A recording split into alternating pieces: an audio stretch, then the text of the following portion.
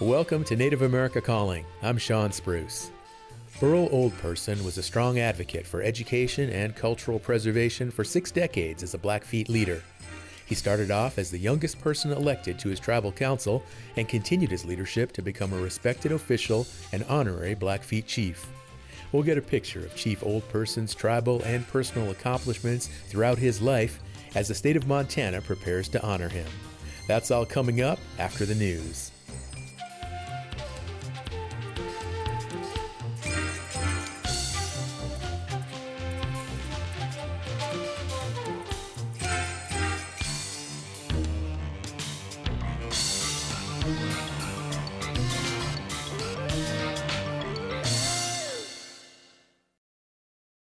This is National Native News. I'm Antonia Gonzalez.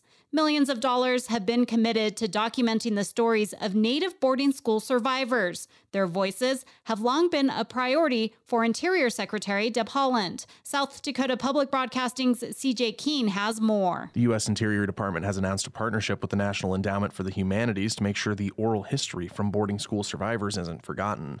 The partnership includes a $4 million fund to pay for research and educational programming, sharing the stories of boarding school abuse victims. Holland visited the Rosebud Reservation in October to talk with survivors. Arlene Kingman is the executive director of the Great Plains Tribal Chairmen's Association. While she says she appreciates Holland's actions, listening to survivors is long overdue. She's made a point of taking time to go and hold community forums to listen. I happened to go to the one at Rosebud, and I tell you, I was crying with some of these people who told the stories. Kingman says these forums are alleviating some of the trauma. This one woman, she had been in the boarding school, and she told how even today she still got trauma from that. She said it was sort of a healing for her to voice this and be able to see there's some healing taking place now. She says she hopes this money is used to continue healing in that vein, to reclaim what was taken. When they were raised in the boarding school, it took their culture, their values from them. Holland says the goal of the project is to rebuild bonds between Native communities and the federal government. I'm CJ Keene. The Navajo Nation continues to have a hard time accessing clean drinking water. As KUNC's Emma Van Den Einde reports, that's impacting children's health. Oh. This is Dorian. He's playing in the mud outside his family's hogan, a one-room home on the Navajo Nation. He loves playing with cars. His favorite is the Cars movie character Lightning McQueen. What does he say? He's go. Rontel Hale, his mother, says he's growing well for a 3-year-old. Because when I would go to his appointments, they would always tell me, like, he's going to grow over 6'2". But health professionals say not every kid on the Navajo Nation, an area as big as West Virginia, is growing healthy and strong like Dorian. Thousands of families lack access to clean drinking water due to a legacy of neglect by the U.S. government. They either have to haul water from community wells or drive for hours to the nearest store. If water is so hard to access, then what is a replacement? For a lot of communities, sometimes it was those sugary beverages. That's Renee Goldtooth Hallwood. She works for the Nota Begay III Foundation, a Native children's health group. She says sugary drinks like Gatorade or even Arizona tea are cheaper and more accessible for Native communities. This has staggering effects for children. The foundation reports that more than 85% of Navajo kids have at least one sugary drink a day. And these numbers apply to many other pueblos and reservations. And we also had another statistic that said that this is the first time that children will not outlive their parents. That's scary. Hale knew these beverages can contribute to obesity and diabetes, conditions that are disproportionately high among Indigenous youth. Her desire to keep Dorian healthy only grew after he was born. Your mentality is more like, oh, is he okay? Am I doing stuff right? It's more different when you have your own baby. I'm Emma Van Den Einde. This story is supported by the Water Desk at the University of Colorado Boulder. I'm Antonia Gonzalez.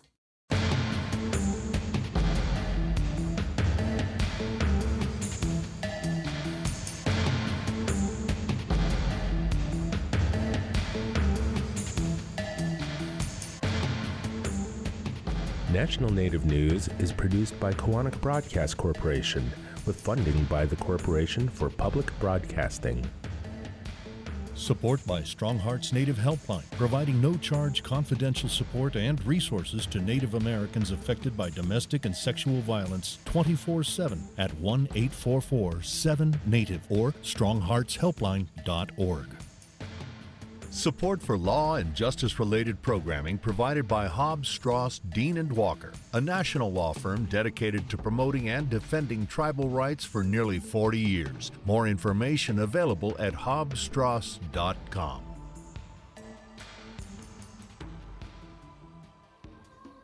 Native Voice One, the Native American Radio Network.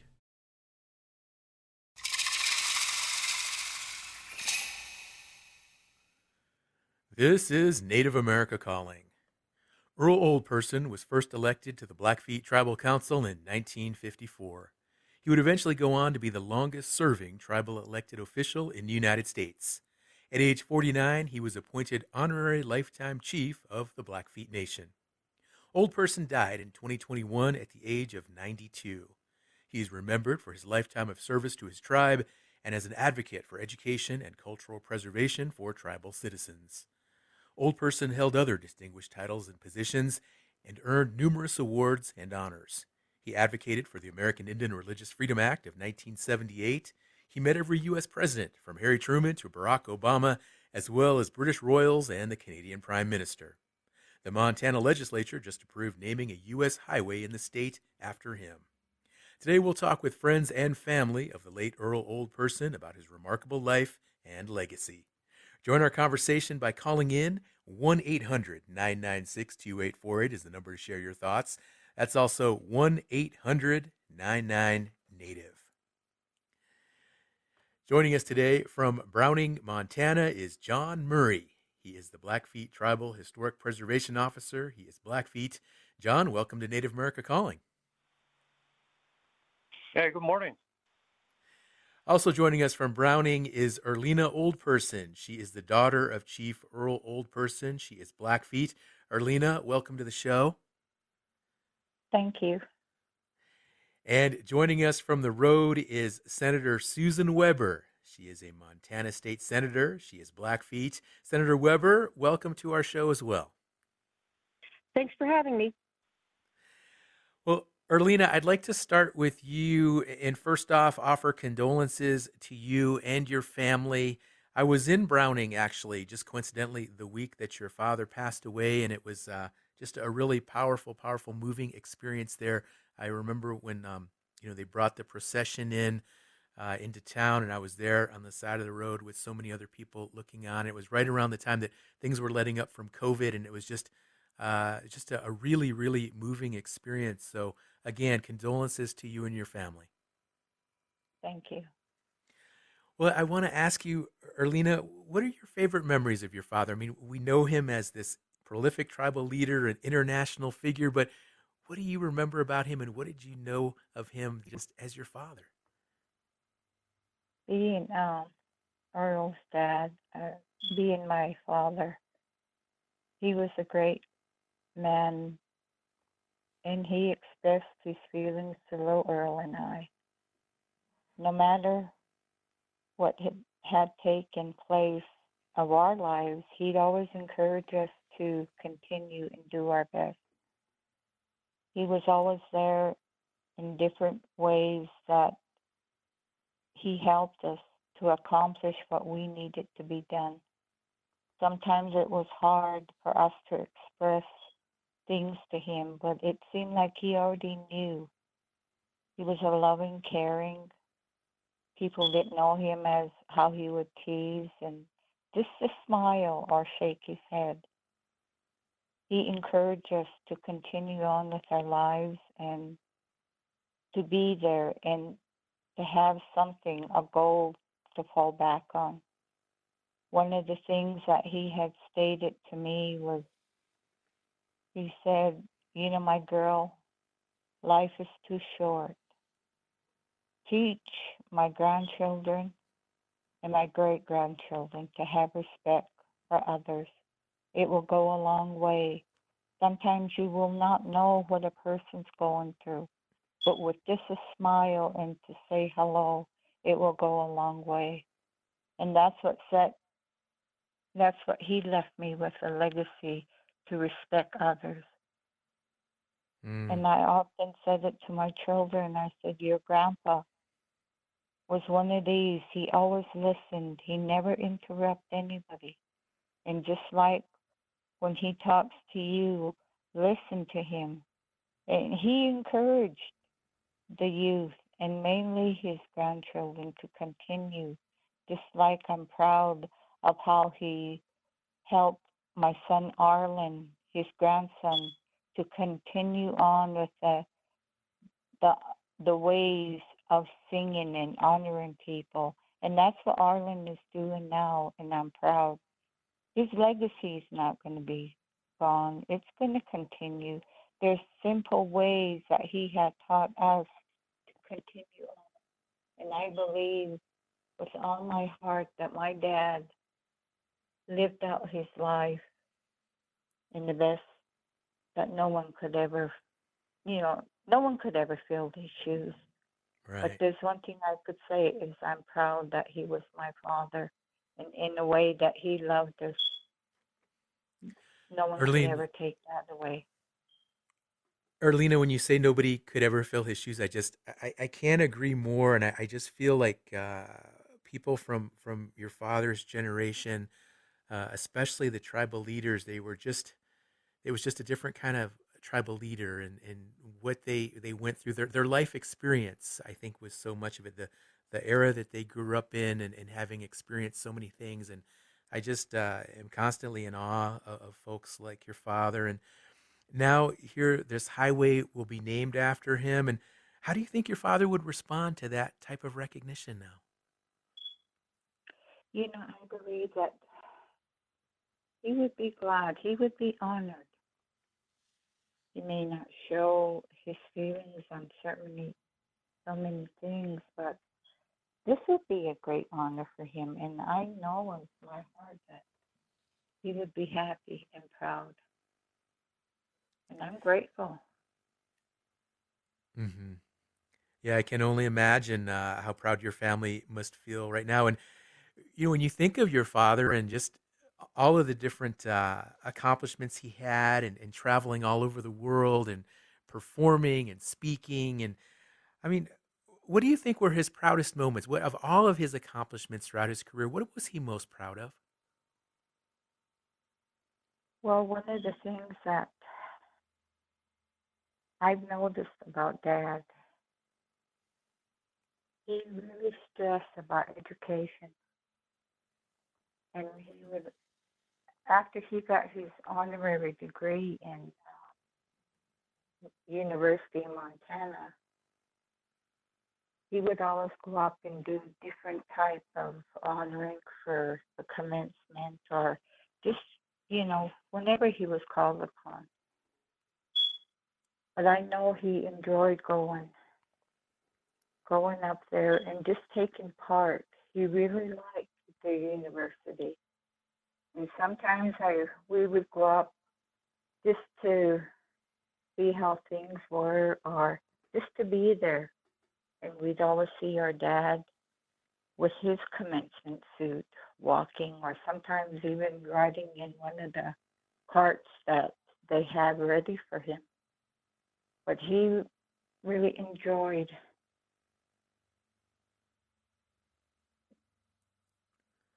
He enjoyed meeting and having all of these,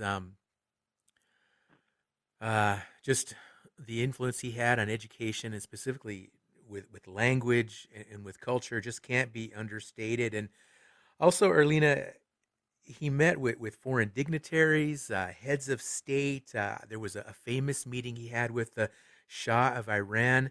Did your dad ever talk about those experiences? I think the only, this is, uh, it was something that he had done when he went over there. Um, I remember when he come back, I asked him, I want to find out just to see what what he had done over there and what was his reactions on different things. And he was quiet. And he looked at me. He said, well, there's one thing I done. I said, what was it? He said, I got invited to by the show to come over and drink. They call it high tea. He said, and there was about 20 other people there. He said, and then it came to my turn to speak. He said, and when I got up, he said, I made a motion to the Shah to stand up. He said, and when I was talking, he said, I didn't know what I'd done. He said, so I made it short. And he said, and I told one of the individuals, did I do anything wrong? And he smiled. He said, no, but the only thing, no one ever told a Shah to stand up. You're the first one. He said, and I thought, well, I must have accomplished something different in you. I said, well, didn't you know all their culture or what, goes on? He said, no. He said, I was just my own person. I said, well, at least you made some kind of impact on him. He said, well, they'll never forget what I done. He said, yeah, I know. But there was just different things that he would tell us, I believe. I don't know if many people know that, everything that he accomplished from his lifestyle, being a youth, growing up, even being a jamboree and going to France at a young age, all through his years and even his later years, being an elder. He accomplished a lot, and we were able, at least sometimes, to be there and help him or just being there with him. Loving our dad was something that was unconditionally. We're speaking now with Erlina Old Person, the daughter of the late Chief Earl Old Person, and on Native America Calling today, we are celebrating and honoring the legacy of the late Chief Earl Old Person. We do have to take a short break, but we'll be right back with more guests.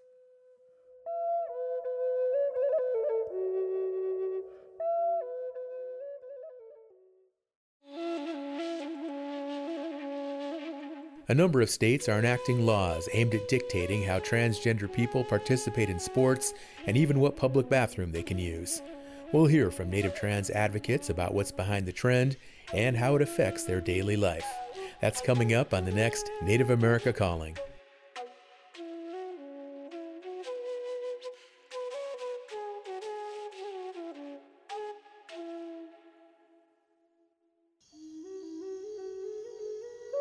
Osio, ite unole goge I osta yuna nehi dinioli.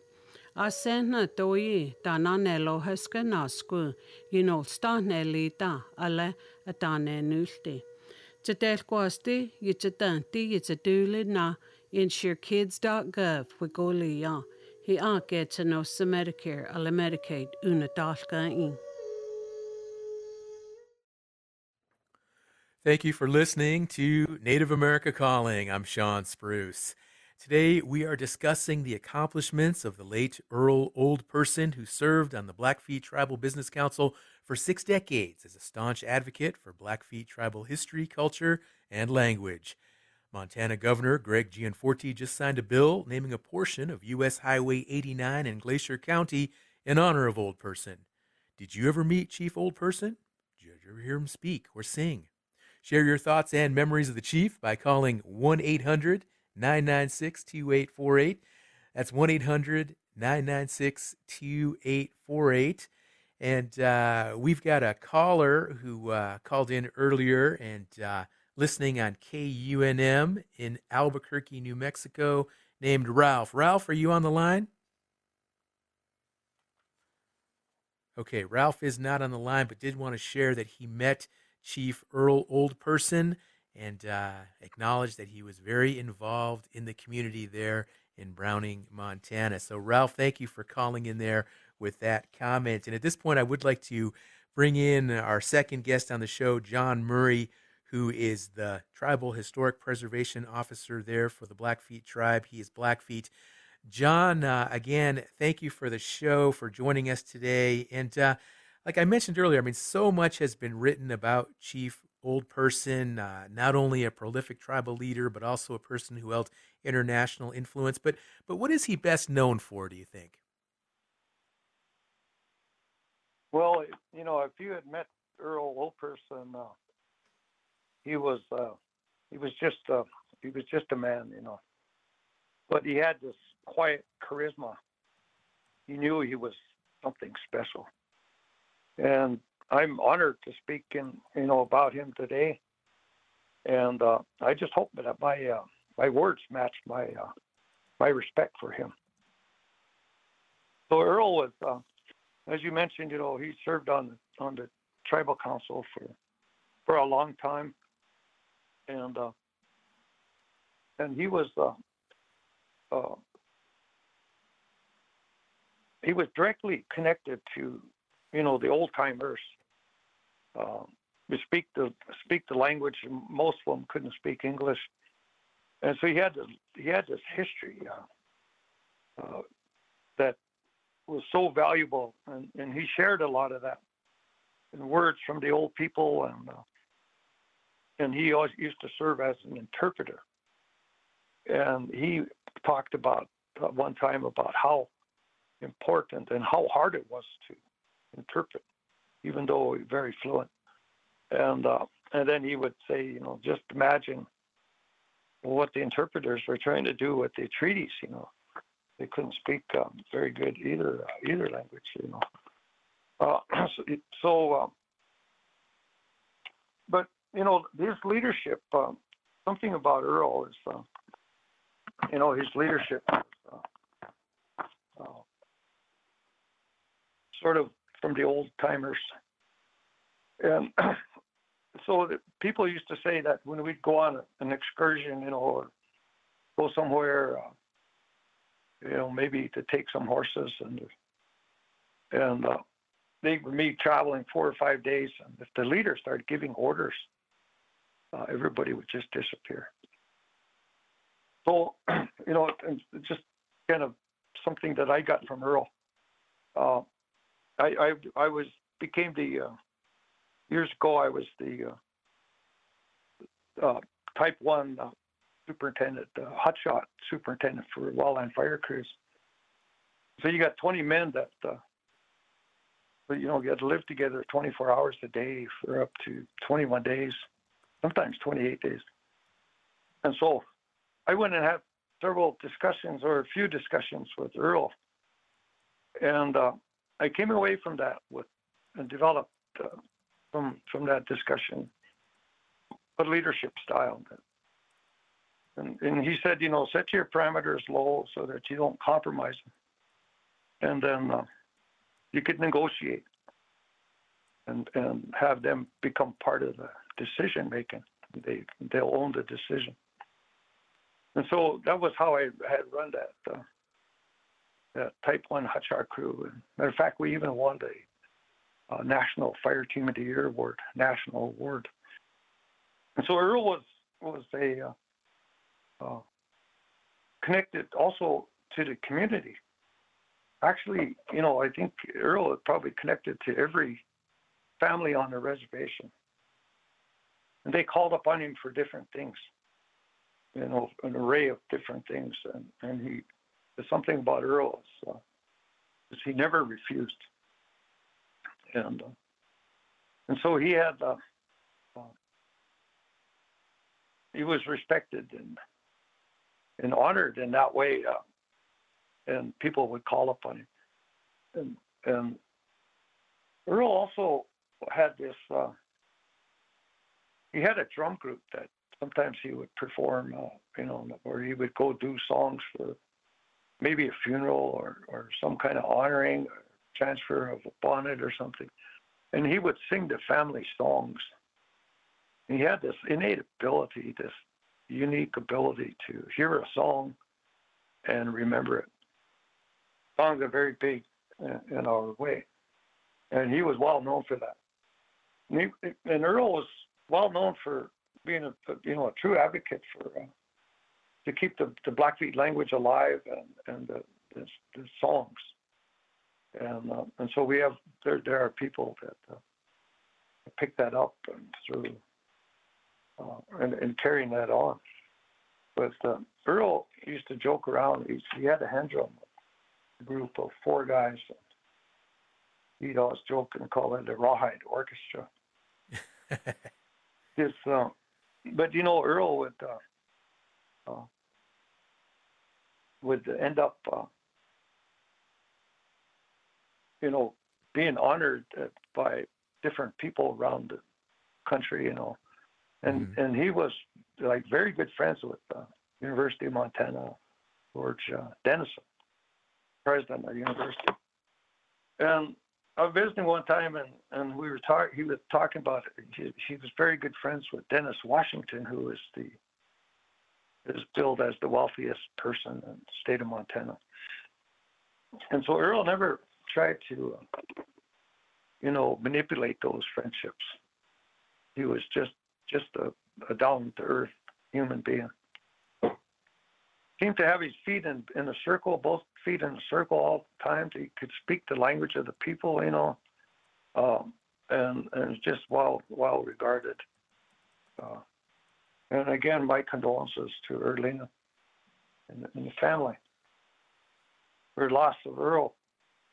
I served on a council with him like 40 years ago, and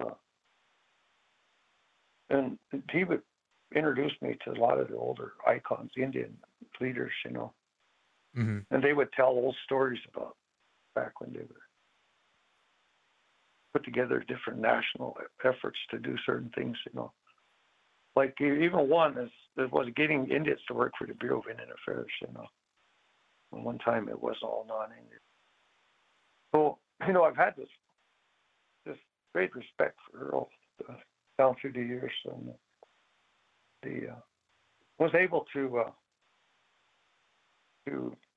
learn a few things from him, and he would tell these old stories about, and I would try to remember them, write them down right away, But he would tell these old stories about these old timers back before we had money. He used to say, we lived thousands of years with no money. We were broke for thousands of years. And so, but he would tell these stories that just amazing stories of our culture.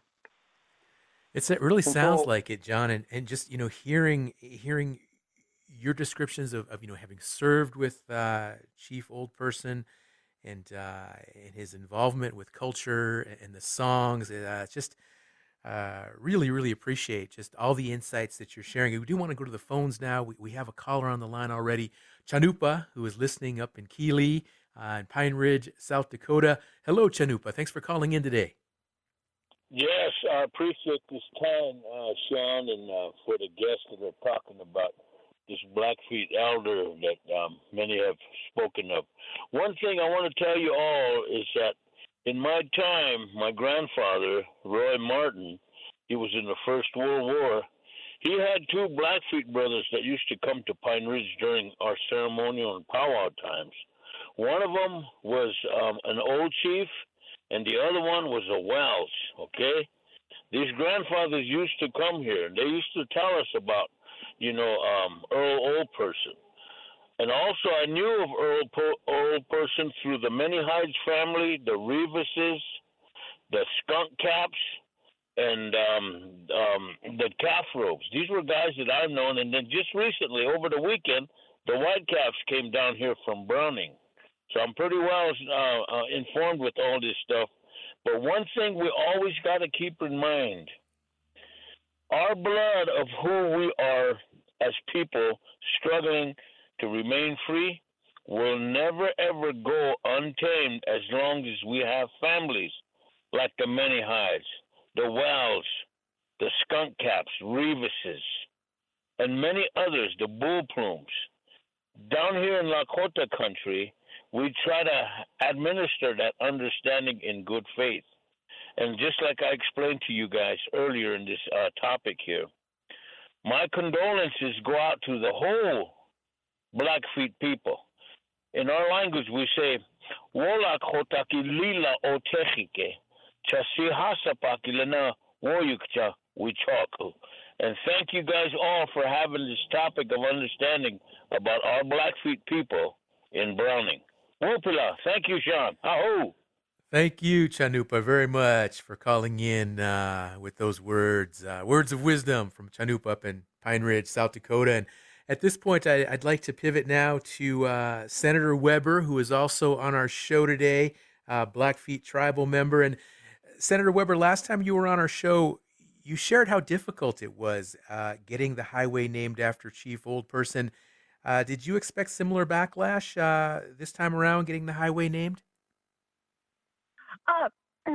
No, I didn't, because Chief Earl Old Person was a friend of everyone, and I thought, oh, it's just going to be a slam dunk. It's just gonna sail through. The process is you go to a committee, and the committee, if they vote for it, then it goes to the floor, the Senate floor, because I'm a senator. And then if it goes through second and third reading, then it goes over to the House, and the process starts again. So a bill in the legislature has about 6 to 8 different committees putting their eyes on it and their voice to it. But I thought it was going to be an easy thing. Let me first just say, Erlina and John, I invite you to come with me to figure out where we want that highway, because we can pick the spot. So I'll be working with you, both of you. But getting back to where I'm at, I just kind of digressed right there. But in the Senate Transportation Committee, they tabled it. I was just aghast at that, and then I was angry. But what they did was they said, "Oh well, highways in Montana are only for fallen police officers," and I have no problem with that. I've been a big supporter of our police officers, law enforcement, our tribal law enforcement, all law enforcement, throughout my career as a legislature. And they said, oh, we have this, but there was no such bill. There's no such legislation that said highways were only for fallen police officers. They made it up. And so I blasted it the next day. We call it a blast because what we do is we just have a vote and we just take it off the table in any committee. We call it a blast, but basically we just forego all of the whole process and then get it right on the floor so we could talk about it with the whole 50 state members or senators. But I was really upset because my tribe, the tribal council, had asked me to do this on behalf of Earl, that they wanted this. And when my tribe says that, then my tribal council says that they're speaking in the voice of all 17,000 Blackfeet members. And so I was very honored to carry this bill. And then we got it. It passed the Senate, started the process in the House. It passed the House. And then the governor just signed it, what was it, last week? Mm-hmm. And we were there. Earl Jr. was there with the signing when the governor signed it, and so that was what had happened. I just have to say that we're having kind of upsetting things that are happening within the Montana State Legislature, but discrimination isn't very far away from us. We are the largest minority group in the state of Montana, and anytime you have tribal, or Indian in a document or in a bill, we have to fight for that. And most times, especially in my supermajority of Republicans, they go down. And this was just one of the cases that was the very first one of this session. This came up, one of the very first bills that came out of the session, and we had to fight for it. Mm-hmm. And I'm glad that we had the prayers and the support of our community, and it did get through. Absolutely, Senator Weber, and so happy to know that you were able to look into that background there and find that there was no official legislation regarding reserving highways for fallen law enforcement officers. So good job there, able to get that through. And just to put this in perspective, folks, in 1954, the Supreme Court handed down the landmark Brown versus Board of Education decision that ruled racial segregation in public schools unconstitutional. And Roger Bannister ran the first sub 4-minute mile, and Earl Oldperson was elected to his first term on the Blackfeet Tribal Business Council. We'll be right back. Program support by Amarant. For 35 years, Indian Country has put its trust in Amarant, providing insurance coverage, strengthening Native American communities, protecting tribal sovereignty, and keeping dollars in Indian Country are Amarant's priorities. More information on property, liability, workers' compensation, and commercial auto needs at amarant.com. That's AMERIND.com. You're listening to Native America Calling. I'm Sean Spruce. Earl Oldperson first performed traditional Blackfeet songs and dances at the age of 7. Later, he was the youngest person ever elected to the Blackfeet Tribal Business Council. If you have a memory to share about Chief Oldperson, please give us a call, 1-800-996-2848. We're looking forward to hearing more stories and reflections on the legendary Blackfeet leader. Once again, 1-800-996-2848 is the number to call.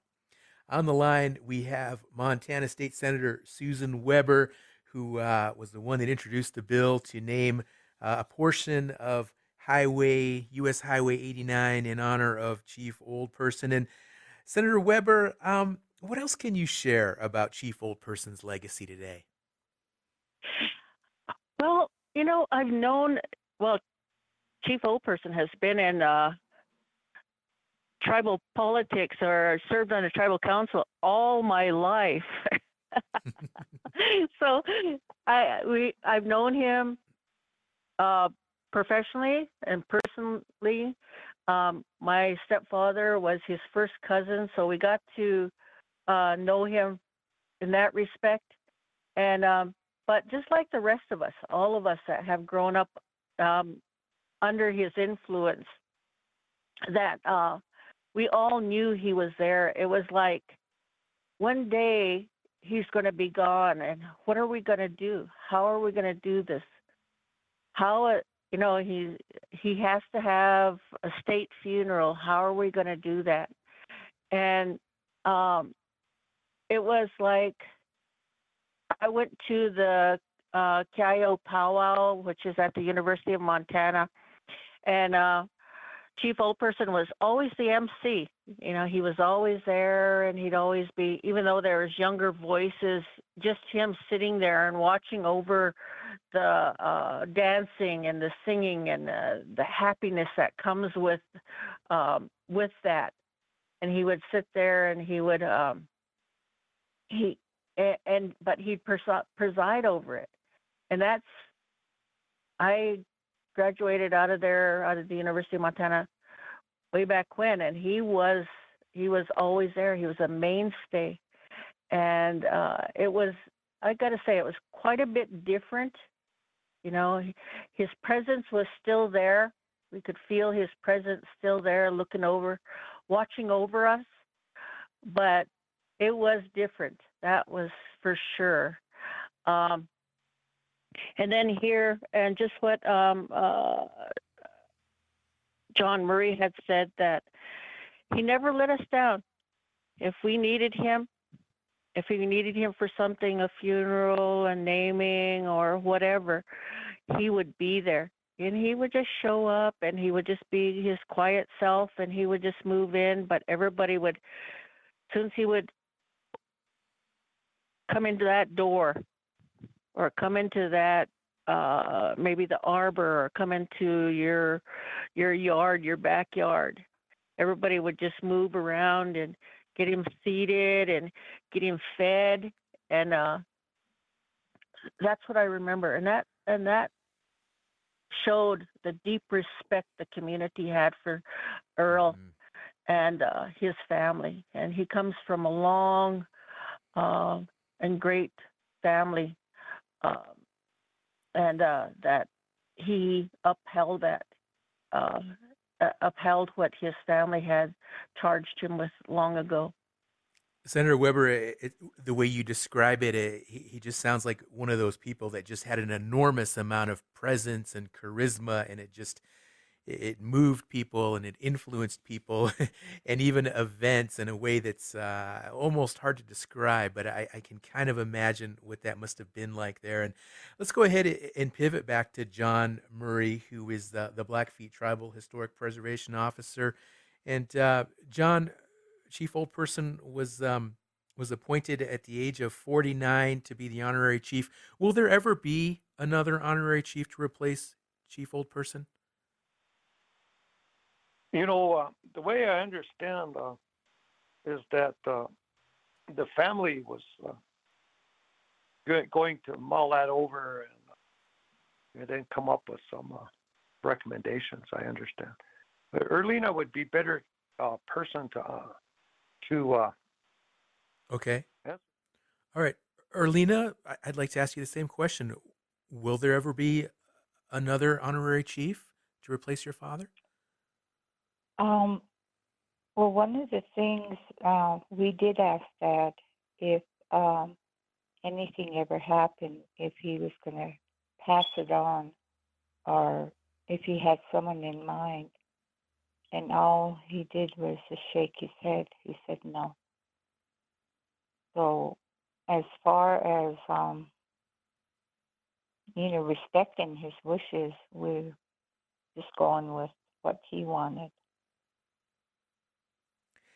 So, and for our listeners, Erlina, who might not understand or be familiar with what it means to hold the honorary chief position, what exactly is that role there among the Blackfeet people? And it's a family hereditary position that your family has influence over?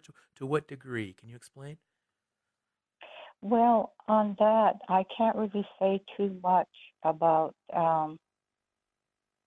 the leadership of it, but being, just like I said, when we did explain and wanted to find out if he was, since it was passed down to him from Two Guns White Cap, then he would have a name or someone to pass it to, or how he was going to, just pass it on to someone that is knowledgeable.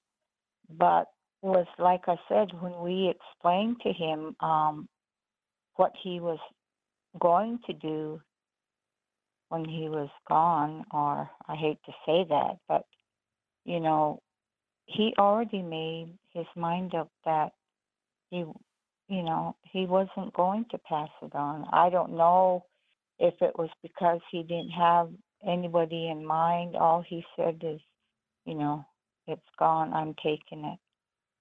Hmm. And as far as us, I believe I don't have the right to, if Dad was here and if he gave me the right to pass it on to someone, I will. But in a case like this, what he had told us, you know, I just cannot say anything because he just took that with him.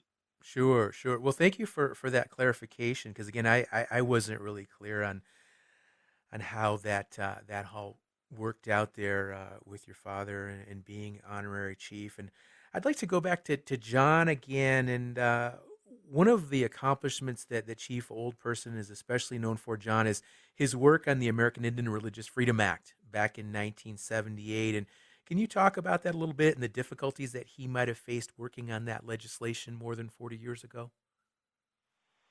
Earl lived through a real transitional time, Indian Civil Rights Act and whatever. But before 1978,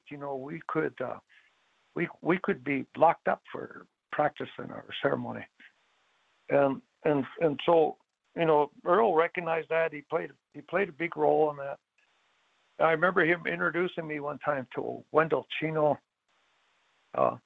and Roger Jourdain, and they were talking about it. But in the meantime, somebody else came up, started talking to me. So I never really overheard the old stories about it. But the Indian Religious Freedom Act was in 1980 here. We had most of our bundles, traditional medicine bundles, were in the museums, and we had elders that still had the ceremonies, but we only had one that was active. And so today we've got 56. And Indian Religious Freedom Act sort of, and NAGPRA law really helped us try to stay alive as Blackfoot people. And Earl, played a lot of role in that. And Earl was also really involved in the Badger 2 medicine. He was a real advocate for giving the land back, actually, and trying to keep the oil wells and gas wells out of the Badger 2 medicine. And so Earl was, that was one of his accomplishments. But I was over in Washington, and I was looking through, was at the National Congress of American Indian. This lady was asking me, "Where are you from?" And, "I'm from Blackfeet." And then she flipped open this book, and there was pictures of Earl Operson, where he was chairman of the National Congress of American Indian. And I didn't even know that. But much as I knew him, and he never said anything about it. So interesting. And he was a real humble guy. He never boasted about anything. So he was just a different person. But if you met him, he'd be just another guy. Mm-hmm. It's just that way. So, but yeah, this and in the Badger 2 medicine, we've been fighting that for 40 years, and so Earl made up a song, and that song is he calls the Badger 2 medicine song, and so he actually transferred that song to me. So out at Mitten Lake here a few years ago, and so at some point in time I'll transfer that on. That song will stay alive. So yeah, he was known for just being Earl. Everybody knew him, Yeah, just being Earl with the Rawhide Orchestra, as you describe it, John. Senator Weber, what do we know about Chief Old Person's leadership style? I mean, how did he make decisions, and how did he work with other Blackfeet tribal leaders, as well as tribal leaders from all over the country? I mean, we just heard John mention how he collaborated with Wendell Chino and Roger Jourdain. Of course, Wendell Chino, the Mescalero Apache leader, and Roger Jourdain, Red Lake Band of Chippewa. What was his style? I know John served with him in the council, but from what I observed about him, his style was more. It was consensus, and like John had previously said, that it was the old. He was the transitional Indian from our council to the IRA Constitution and our modern government that was formed in 1934. He grew up when it was consensus, and then he moved into what we have now, the tribal council, that has the authority over the land and resources and the membership of the tribe. But it was always consensus. I never did ever hear him. I have to say that, and John might correct me, I never did hear Earl raise his voice. I never did. And so when his words were deliberate and you'd always know that there's something special that's going to be said for us that we have to listen. And yes, he was quiet. And so I think that his authority just exuded with who he was as a man, as your everyday man that could, that has the authority to govern. May I just say something about, his chieftainship? Well, please. The tribe does have. He was a chief. It can go down into his family. Could go down, his father, and then his brother, and then himself. But we do have mechanisms within our traditions and our tribal ways that a chief can rise from the people at a given time, and so that we could have a chief, and a lot of it is lineage, but a lot of it is what you do. His was lineage and what he had done in his lifetime to uphold the people and protect the people. And so, but Earl's gone. He did not name a successor, but at some time when we are fighting another fight, a leader will rise up, and he or she will become chief.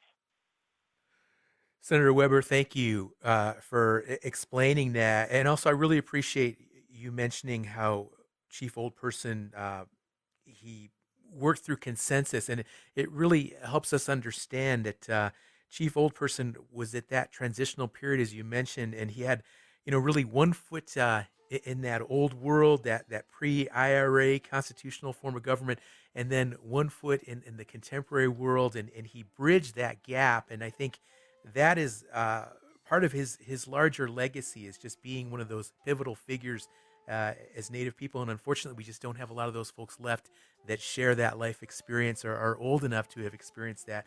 But Earl Oldperson certainly did. And at this point now, we are going to have to wrap up the show. But thank you again to our guests today, Earlina Oldperson, John Murray, and Senator Susan Weber, for joining us today to celebrate the legacy of Chief Earl Oldperson.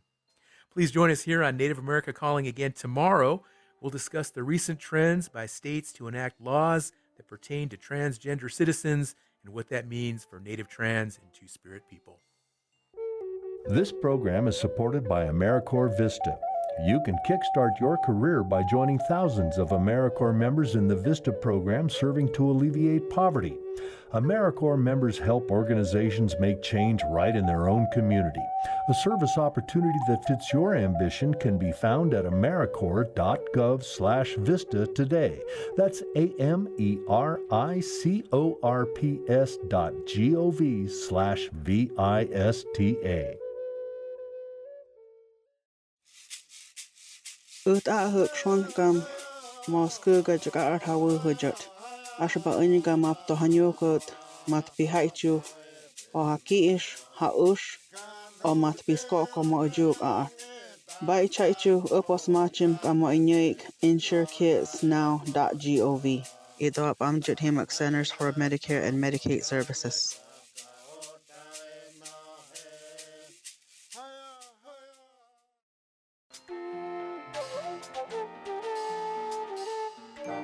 Native America Calling is produced in the Annenberg National Native Voice Studios in Albuquerque, New Mexico by Quantic Broadcast Corporation, a Native nonprofit media organization. Funding is provided by the Corporation for Public Broadcasting with support from the Public Radio Satellite Service. Music is by Brent Michael Davids. Native Voice One, the Native American Radio Network.